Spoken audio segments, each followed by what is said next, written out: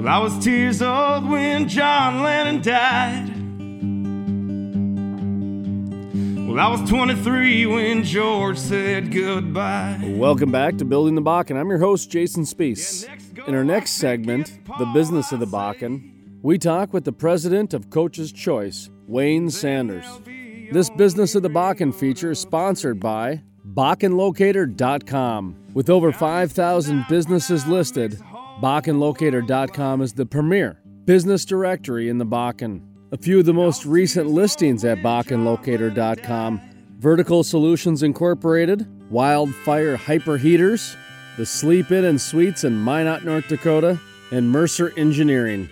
Those are just a couple listings that you can find at BakkenLocator.com. Once again, BakkenLocator.com. With over 5,000 business listings, BakkenLocator.com is the premier business directory of the Bakken. Now, back to our Business of the Bakken feature with our interview, Wayne Sanders, the president of Coach's Choice. And I was born on the first day of my life. And I was 2 years old when John Lennon died. Wayne Sanders, Coach's Choice Corporate and Athletic Apparel. The corporate headquarters are in Fargo. We have sales offices in Bismarck, Dickinson, and now Detroit Lakes, Minnesota, and Alexandria, Minnesota.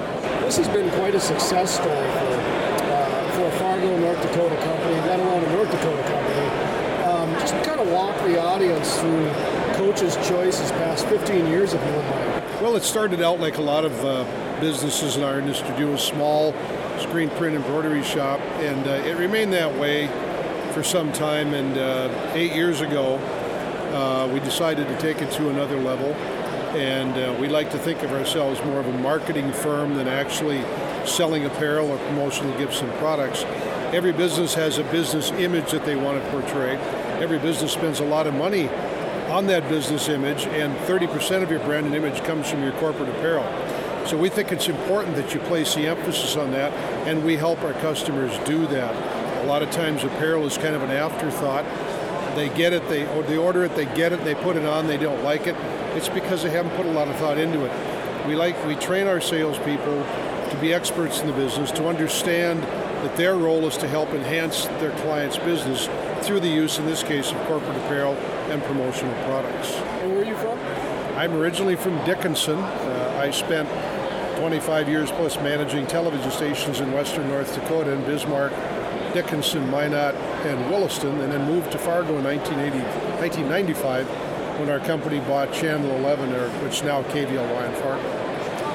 You covered the last boom-bust cycle in western North Dakota. Just a flashback, if you wouldn't mind. Yeah, that's an interesting question, because I moved out there in 1979 from Bismarck to build a TV station, and that was the beginning of the boom, or right at the very beginning of the boom. And I moved back to Bismarck in 1982, and I always say that I could look in my rear view mirror driving to Bismarck and seeing Dickinson exploding, and it went bust. For a lot of reasons at the time. I think that the price of oil per barrel went down below $60 a barrel, and of course at that time, and I think it's true today, they say anything below $60 a barrel is probably the most inexpensive place to store it, is right where it's at, is in the ground. So I think that had a lot to do with it.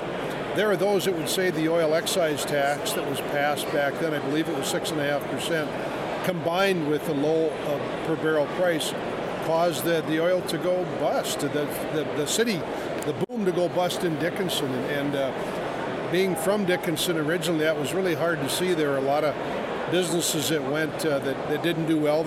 You might remember the interest rates at the time were 15, 16, and 17%. So they borrowed a lot of money, very high interest rates, and then when the business went away, the oil business went away, the revenues weren't there to support it, and so it was a sad day. I remember that. They had to raise taxes in order to pay for what had already been spent. Yeah. There were so many buildings and so many businesses out there that were just left, the people walked away from them. Both personal homes, real estate, mortgage, people walked away from businesses. Oil companies at the time built nice buildings and just abandoned them because it was over. And that's, when you see what's going on today, there were so many lessons learned by those that went through that in the late 70s, early 80s. They're much smarter today about it, and I think they handled it very well. How about today? You make it back to Dickinson often? I actually do. We have an office there, and that's only been about a year. Prior to that, I spent the last 6 or 7 years traveling out there a couple of times a month. And you were the sales rep? I was the owner of the company and the sales rep for Dickinson. There we go. Because I knew a lot of people out there in the oil business. So the hard part has been to watch the change, a native of Dickinson, to watch the small, quaint little town that you grew up in become this much bigger town with it's a different culture out there today. All the little shortcuts and streets that you used to remember that you could go on are now, they're not there anymore. It's just different. The culture is different. It's not a sleepy, quiet little community anymore. No, it's really not. There's activity going 24/7. When I lived out there, I lived in my RV in 2002. Okay. And a lot of times I just left the door open because it is gorgeous at night. It's a very nice sleep. But the trucks are going all night long. Yeah. And so you can hear it. And that was the one thing that I wasn't expecting. If you went outside the city, it was very peaceful. Yes. But once you got in the city, there was a lot of activity, much like a major metropolitan, not with people, but just with the activity, the traffic.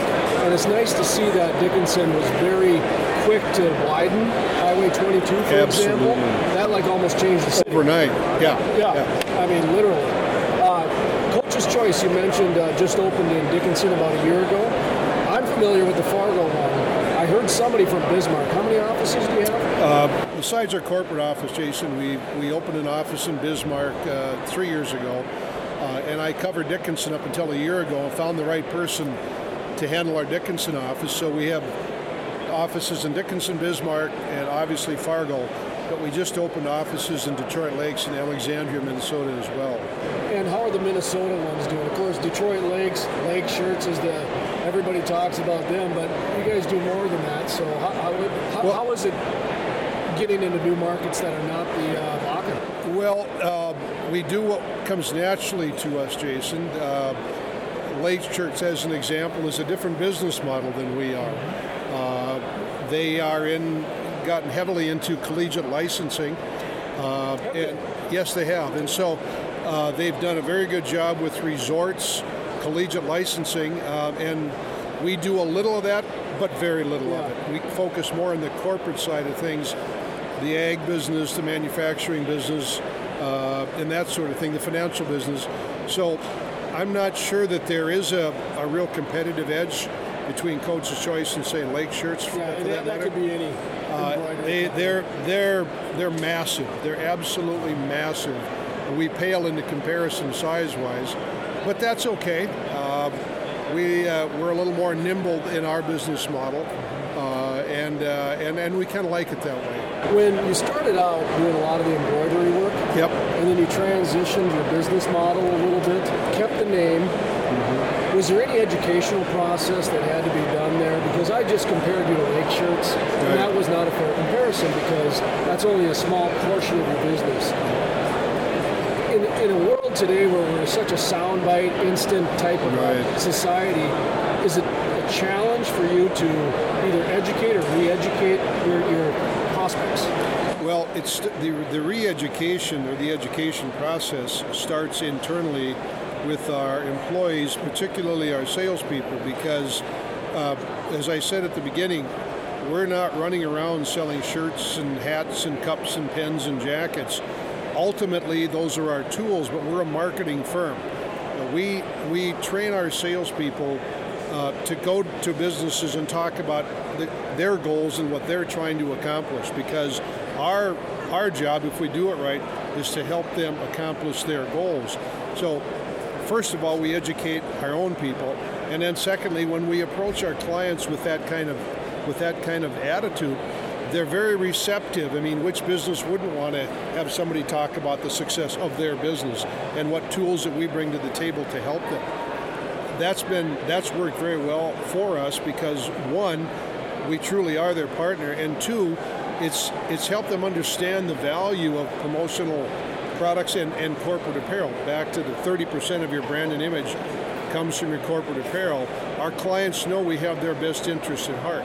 We don't walk in with, we have 50% off on cups today, buy one pen, get one free. That's not the objective. We're a marketing firm, but our tools are corporate apparel and promotional products. So again, the education process started internally, the re-education process, because I think we do it differently than most in our industry, started with our clients, and now after the 8 years that I've been on with Coach's Choice, I'm happy to tell you that's worked fairly successfully for us. Are you getting some good business out in the Bakken? We are. I've been very fortunate because I'm from the western part of the state. I have very strong relationships, but we've had to prove ourselves in that way as well. They're looking for quality.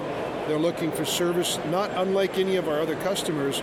And I think the people in the Bakken, the oil companies in the Bakken, have experienced this onslaught of people wanting to do business with them.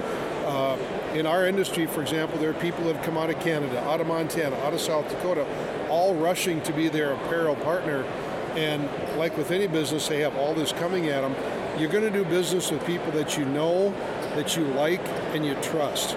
And all three of those factors have to be in place. And I think that we've done a very good job positioning ourselves to be their provider of choice. We'll be here, we are here today. And more importantly, we're going to be here tomorrow to take care of their needs.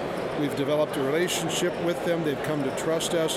And we be sure to always under-promise and over-deliver, and they become used to that. So, yes, we're very fortunate.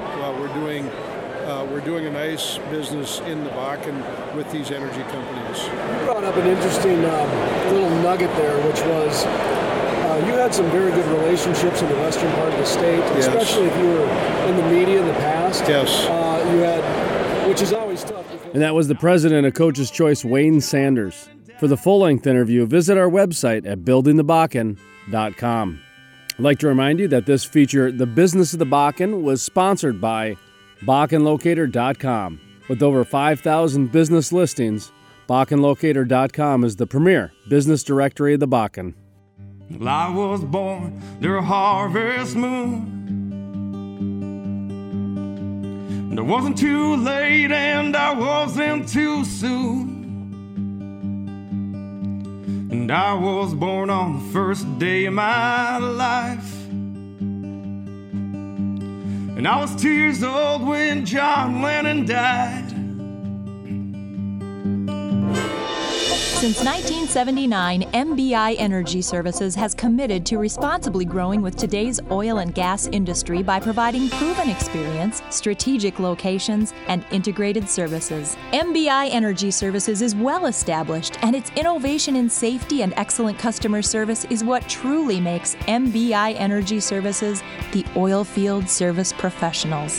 MBI Energy Services, the cutting edge in oil field safety solutions. Learn more at MBIEnergyServices.com.